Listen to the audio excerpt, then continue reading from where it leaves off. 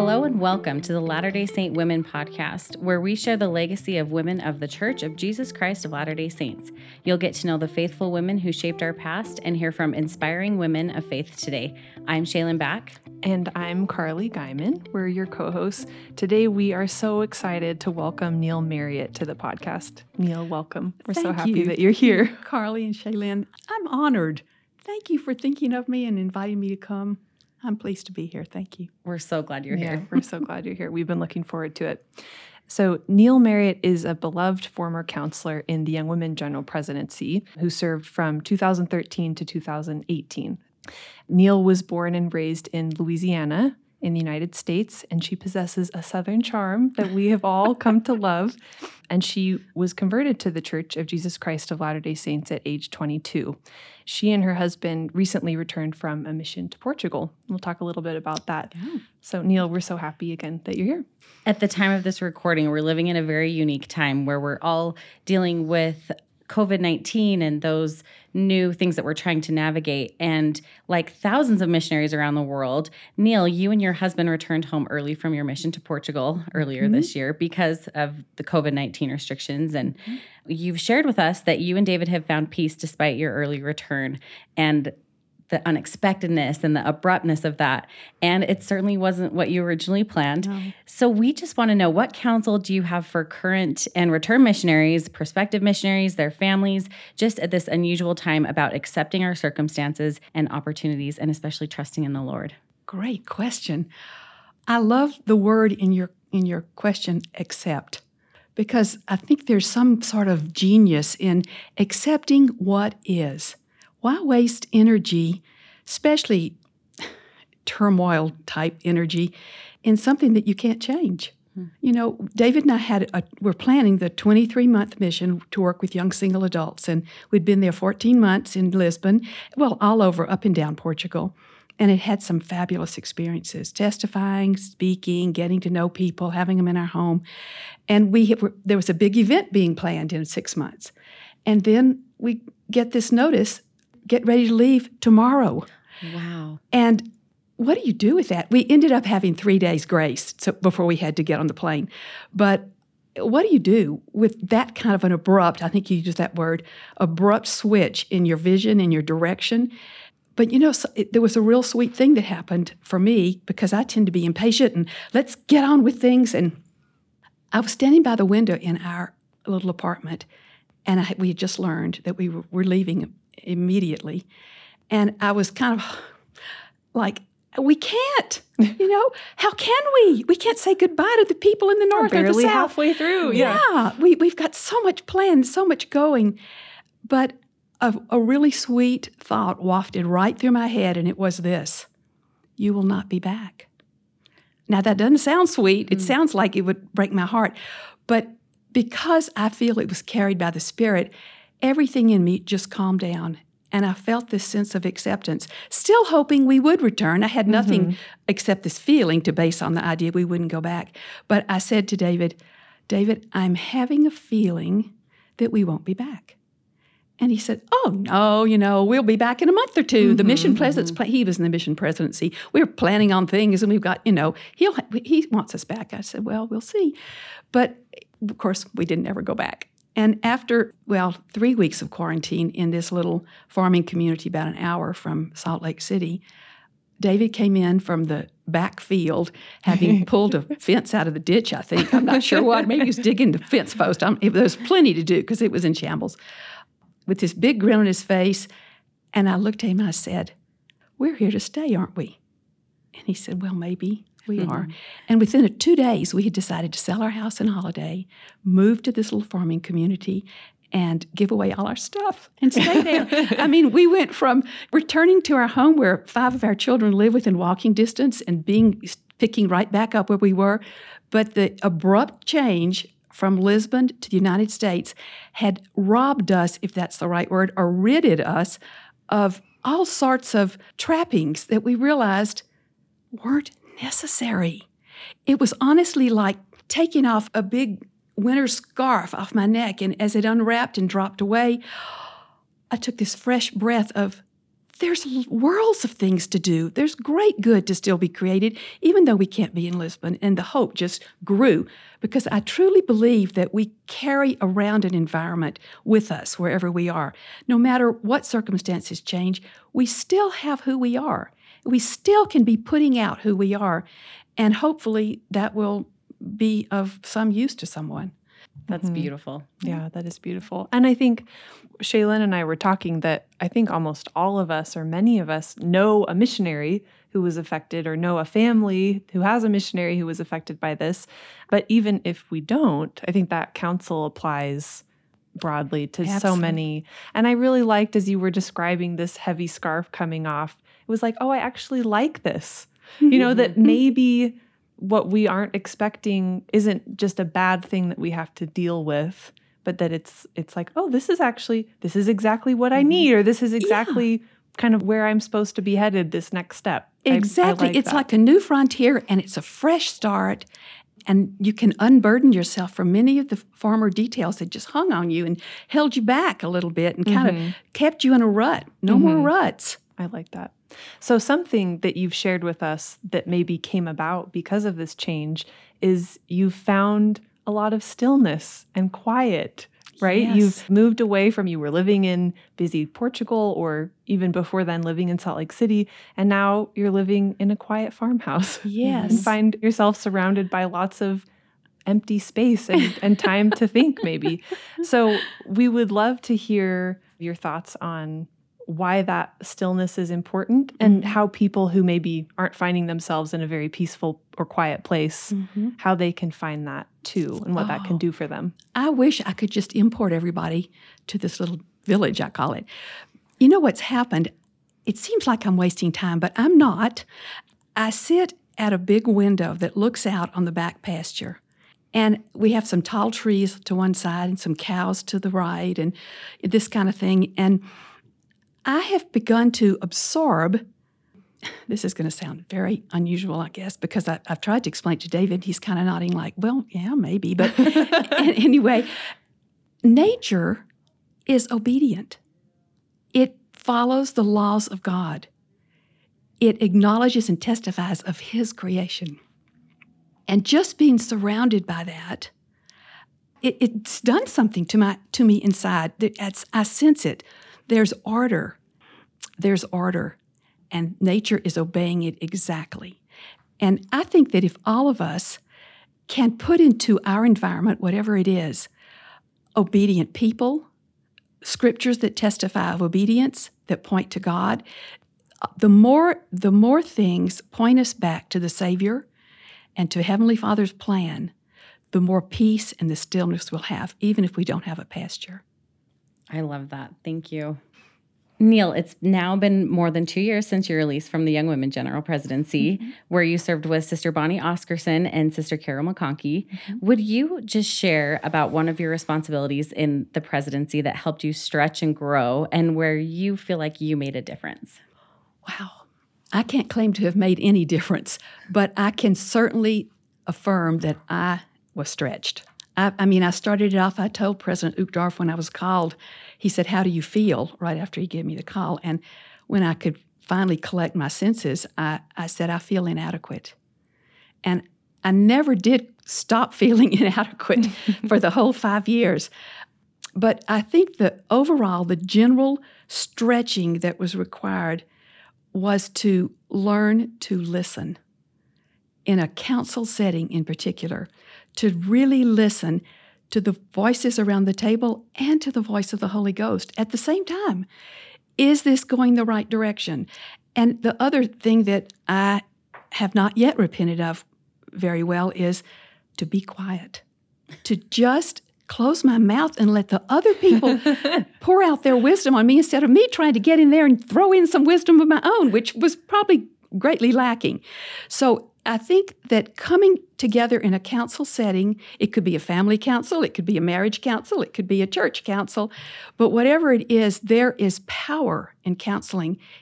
I can remember one time in particular where there'd been a lot of discussion, and at all of these meetings, there's at least one general authority. We met regularly, almost daily, not quite because we weren't here every single day, but most days of the week, we're meeting with leaders, senior leaders of the church.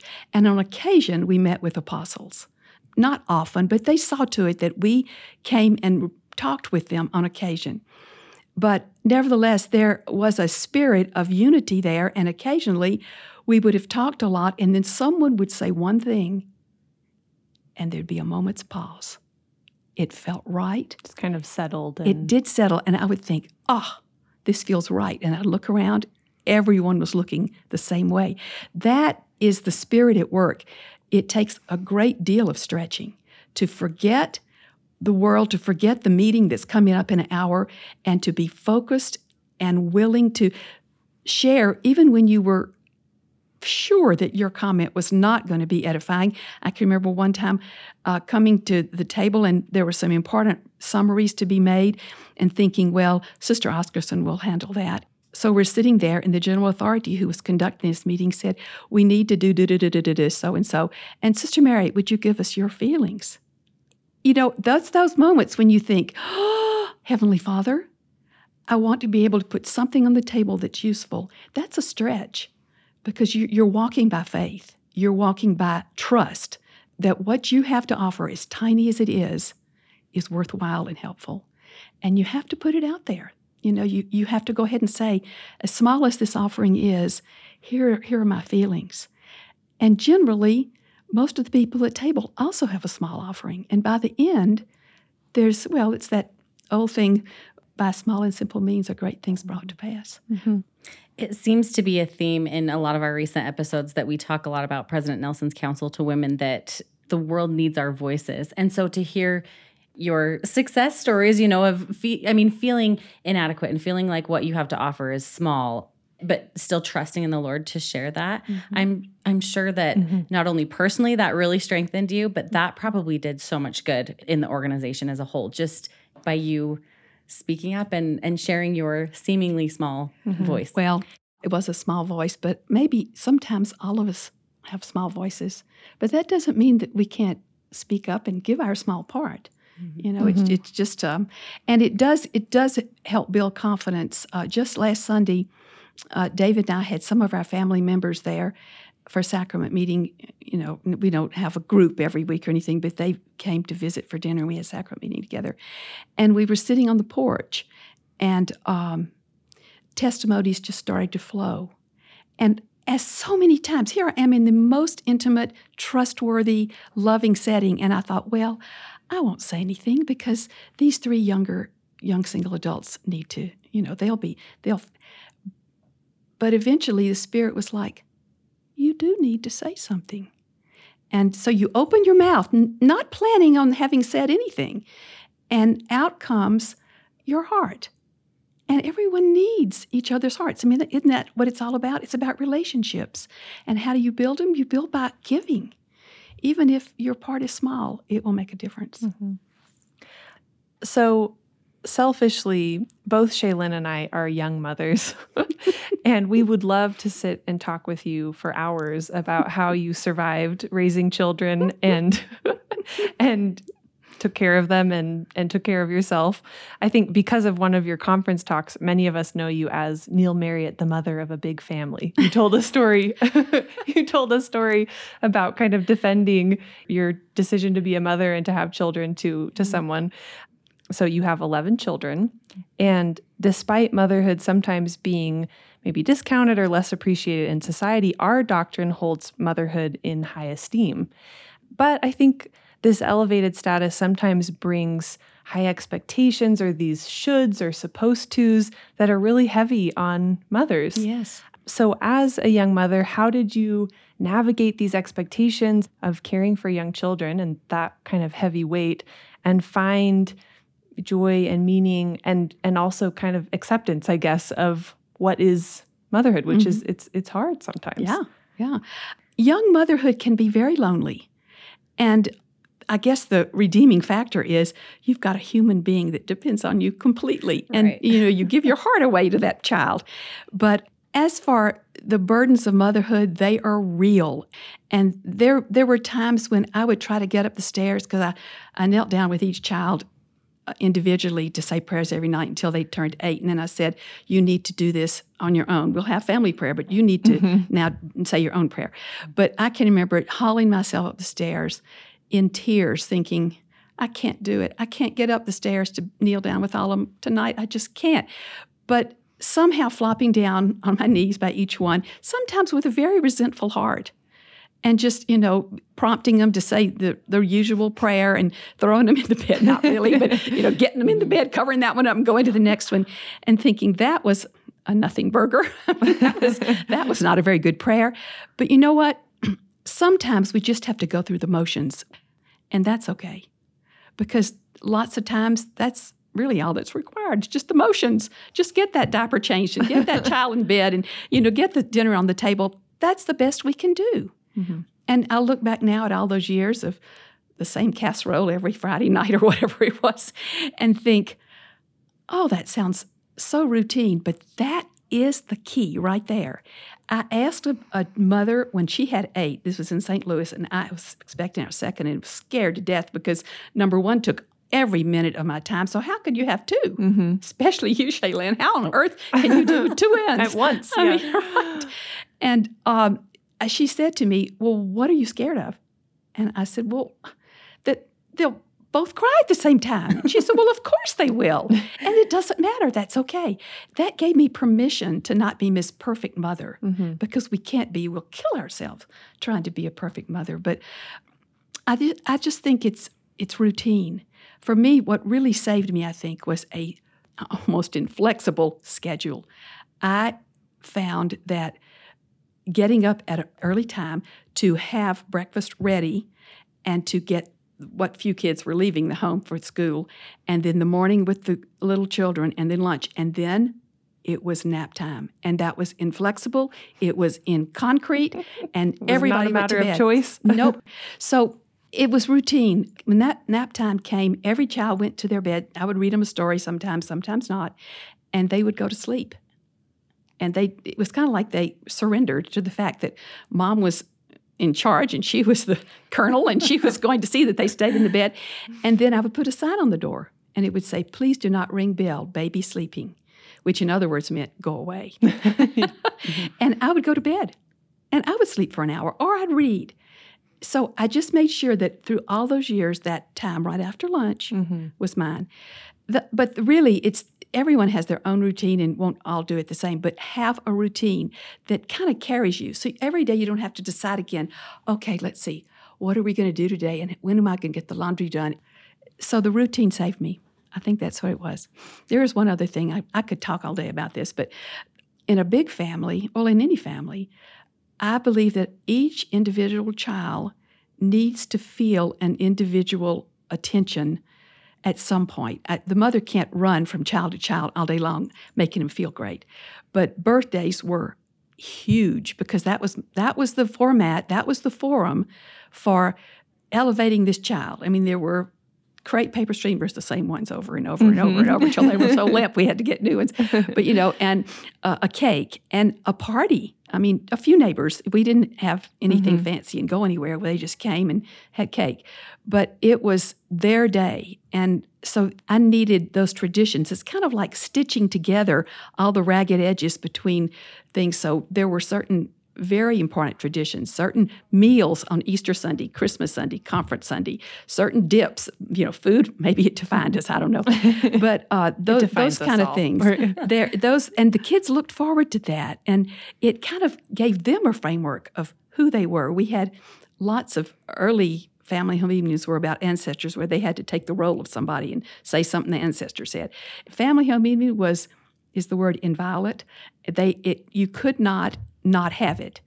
And there were some scuffles about that in their later journals. I've read some things. Mom made me miss the gymnastics meet because of family home evening. P.S. I like Dad. That's what was in the journal.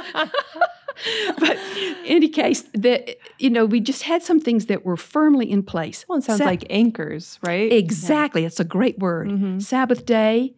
David and I learned from President Joseph Fielding Smith about keeping the Sabbath day holy in a conference talk. We'd been married about I don't know, a year maybe.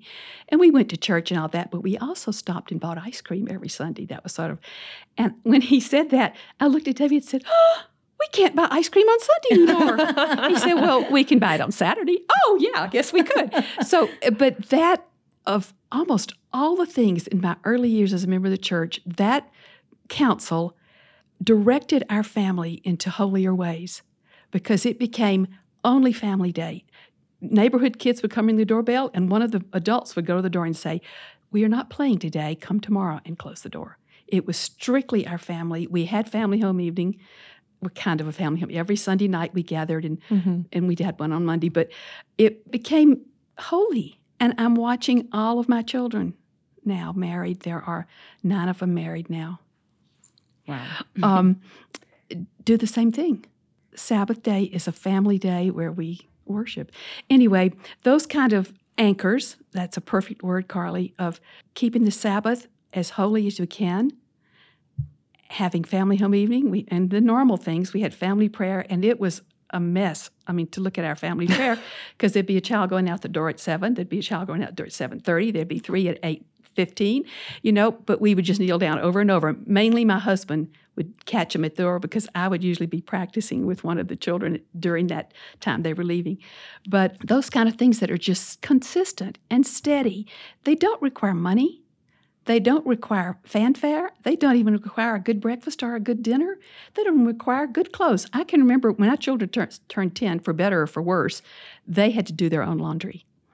And I can remember watching my son, who was a deacon, passing the sacrament with the most wrinkled pants possible, imaginable, and thinking, ooh. And later, one of my friends came up and said, does Daniel do his own laundry? He does. For sure he does. But those kind of things, those rules, if you want to call them rules, of expectations where you're now going to take care of your own clothes. You're 10, or you're conducting family home evening. How would you like it to go? Instilling some independence. And they knew that was coming. And we didn't stress really hard great grades. I didn't feel that was right. That was just my feeling. We wanted them to do the best they could. But if they came home with less than an A, we were like, well, that's pretty good. Look at what you did do, and just kind of let it go. We really did. So everyone has their own expectations. But I would just say, stay consistent to gospel principles. Routine consistency. It builds a foundation. Oh, I do have one more. David and I were absolutely solid on the same page all the time. Even if we didn't agree on something, we would go in the bedroom and say, I don't like the way this is going. Let's try something different. But it was never in front of the children. They saw us as one. And my parents were that way. And it built a solid foundation of self-confidence for me and my 6 brothers. It was like our universe was solid. I know that isn't always the case in a marriage, and it doesn't have to be. You can always have a big crack in the foundation and mend it and maybe come through it stronger. But nevertheless, I think those 2 things. Neil, as you were talking, it was just giving me a lot of hope. And it reminds me of something one of my missionary training center teachers, they said, never wish away a moment of your mission.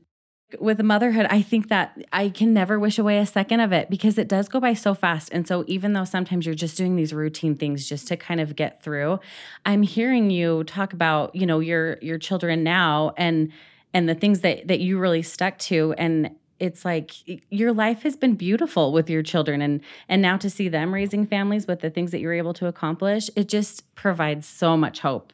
But, my pattern won't be anyone else's. I hope no one thinks, oh, I have to have a routine and I have to have the 10-year-old do his laundry and I have to, no. The Spirit will guide everyone in their own individual ways, but it is rooted in the gospel of Jesus Christ. And from there will spring the correct use of time with a family and the correct spirit in the home. The manner will be different for everybody. But I think you shared some really wonderful principles. The idea of a routine can really save that. Those principles apply in various situations, whatever a situation is, whatever a marriage is like, or whatever the makeup of a family is like. Those things can help. So we've talked about raising young children. We've talked about you've served missions, you've been in a very demanding calling in the Young Women General Presidency, and now you're parenting adult children.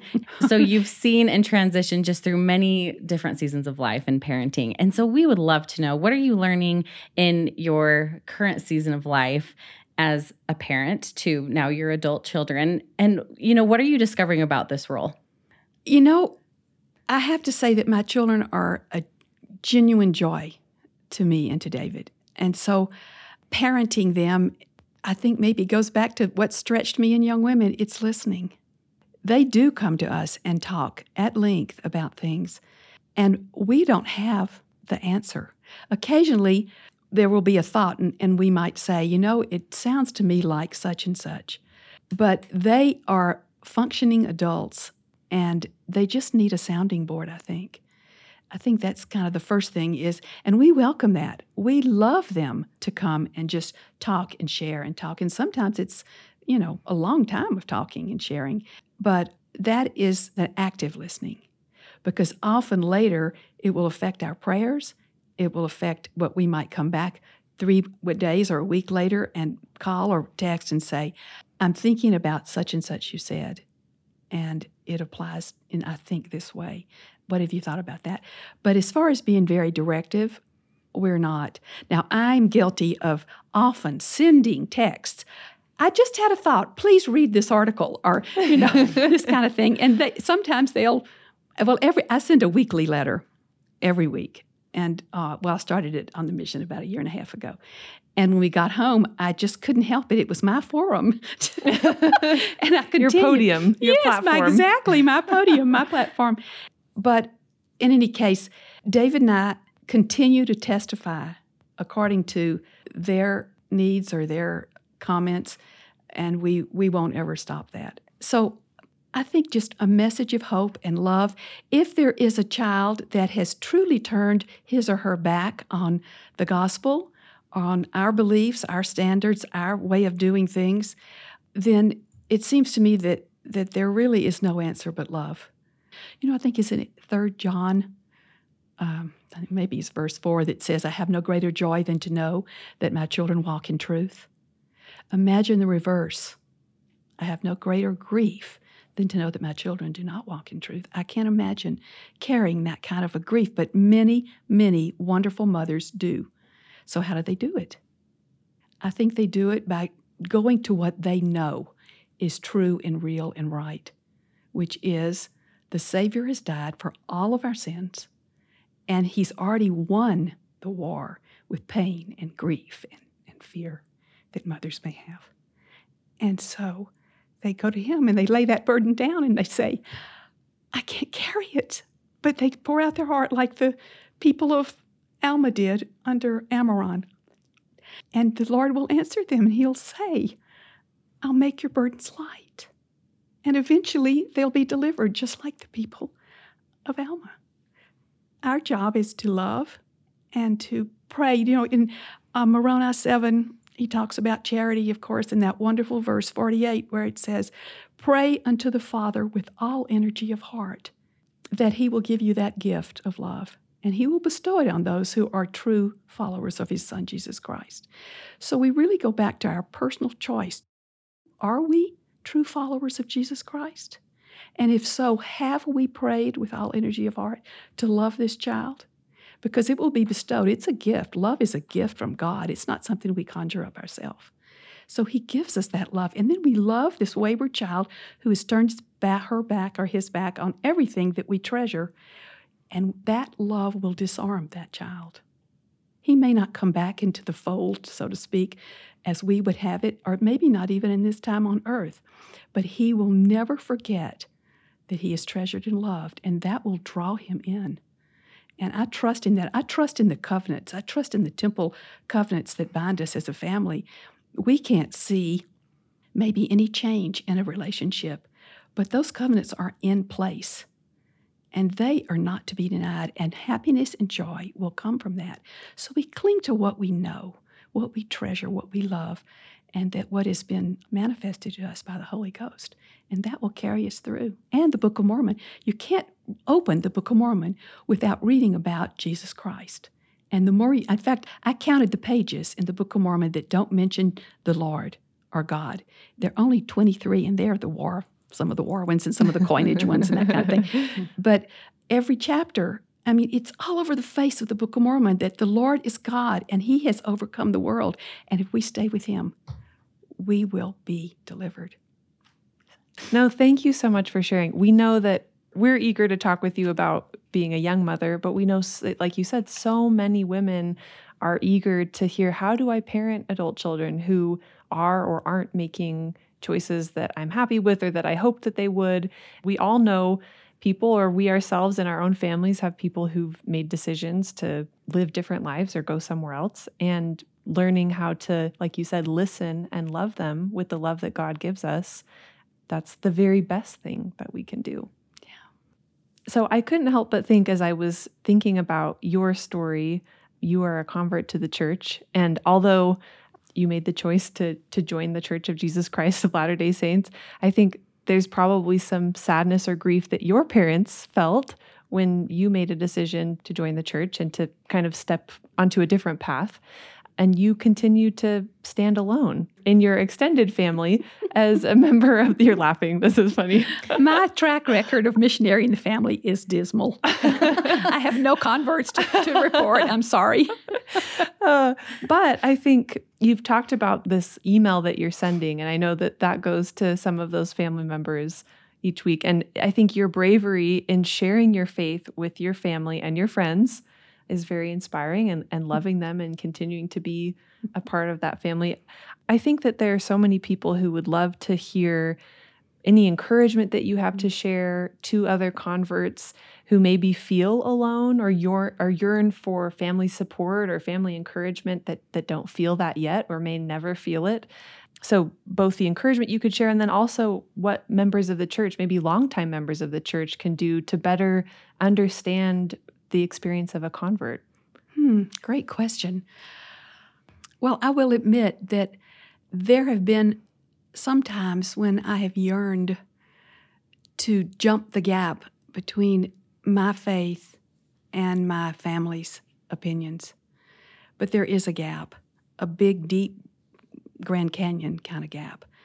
But what does the gospel teach us? It teaches us to love and reach out. Having said that, I want to say I come from a long line of believers, of good Christian people who live good lives, upstanding lives. They just aren't of the opinion of the restored gospel being necessary. They have their own churches, their own way of belief. So I don't want to denigrate them in any way. But when it comes to having common ground to talk, to share testimony, to work through questions about eternity, it's just this resounding echo of nothing coming back. So, on the other hand, sort of like talking about a child who may have left, I have to look to what I know. And what I know is that the temple covenants for the deceased hold firm. And it's not over on this earth. We can't, and I did that. I was guilty of that for a little while. We can't say, well, there's just no hope there. They won't listen. That's not true. There is always hope. There's always hope because we have a Savior. And He can soften hearts like we can't. And He can teach by the Spirit like we can't. And there's always hope. So I would say if there is great aching and hurt among converts who were not accepted by their family, and I can't complain. I have heard stories of converts who were truly cut off from their family, who never were spoken to again. I never had that. Mm-hmm. I mean, my parents came out and brought 20 family members to Salt Lake so they could stand in front of the temple while I went in to be sealed. And I was the only really girl. Sweet. And they had 6 brothers and 6 sons. But nevertheless, they did that. They supported me with a wedding reception out here. Everyone there was a stranger to them. So they have been supportive up to a point, but not to the point of discussing gospel principles. That they held firm to their own faith. And that. So, you accept where you stand, you accept that and love them anyway, and watch for a time when they would show some kind of interest in any way, shape, or form. I think in relation to this, understanding the convert experience can be difficult for some members who have always been members of, grew up in the church, don't remember a time not reading the Book of Mormon, have pioneer heritage, parents, grandparents, aunts and uncles, this broad network of members. What can longtime members of the church do to be more supportive of converts and better understand their experiences? I've been really blessed that way. I have never felt less than or left out because I had no pioneer heritage. I mean, that's never been a problem for me, but I can see how it could be for some people. I suppose that a longtime member of the church could put themselves in the shoes of a new convert or a single convert from a family and try to see how it feels to sort of be a dangling name at the end of a line, of ancestors where there's no connection on the other side. You just waving your hand around, waiting for your father to be member. And I felt like I was dangling for a long time. But I guess maybe going up to him and saying, I realize that you are standing all alone in the family that you grew up in. And I just want you to know that I'm grateful for your strength. It's helpful to me. Maybe just acknowledge their situation. I think if there are new converts out there that feel left out, they should go to their bishop and share those feelings, or with a trusted sister in the ward. Not in a bitter, complaining way, but just say, I'm feeling kind of disconnected, and I could use some support, or something, to reach out and take the initiative yourself and not just harbor these hurt feelings and slink away like poor me. But I remember in Relief Society a few years ago, soon after there were some changes and there was more of a discussion format, one older sister who was married to a man who was suffering with Alzheimer's, when they announced, they said, are there sisters here that have some needs that, we could discuss? She raised her hand and she said, I'm lonely. I would love a phone call because my husband doesn't speak much anymore. My heart just broke. I thought, she is a beloved sister. It's always been in our ward, and she's probably sitting at home with this ill husband day after day. And I would rush, in fact, afterwards, to the credit of the Relief Society, she was mobbed after. She couldn't even get out of the room because all of us felt the same compunction. We love her, but we weren't aware. So I think sometimes just facing it and saying, oh, I could use a friend next week just to come over and, I don't know, that kind of thing. I think that's a really good thought. Yeah. Neil, thank you so much for everything that you've shared so far. We've covered a lot of ground, and it's going to be really valuable for our listeners. Is there anything else you would like to share? I believe that the women of the church have been placed where they are not by accident. I believe that each individual sister around the world has a divine purpose that is hers alone, and that in just her normal life, she doesn't have to change a thing. She can fulfill that purpose by living by the whisperings of the Spirit, becoming very sensitive to revelation, and for her to understand and realize that she is being watched and being loved and being supported in her every effort to do what is good. There is a purpose in her life, a mighty purpose, and it may not look mighty to the eyes of the world, but to the eyes of God. She is very valuable. So, Neil, thank you so much for being here. I think we've talked about, you've been through these various seasons of life and these various experiences, and there's so much that we can learn from your wisdom and from the things that you have learned. So we're so glad that you could join us, and we're grateful for your warmth. So thank you. That's very kind of you. I've loved being here. Thank you. And thank you to our listeners. We hope you've enjoyed today's episode with such a delightful guest. We would love for you to rate us or leave us a review. Please take a moment on whatever platform you get your podcast to do that. And if you have an idea or a suggestion, we welcome your feedback. You can email us at podcasts@churchofjesuschrist.org. And if you enjoyed this episode, we would love for you to share it with your family and friends, anyone who you think might benefit from hearing from Sister Neil Marriott. Until next time, I'm Shaylin Back. And I'm Carly Guyman. Thanks so much.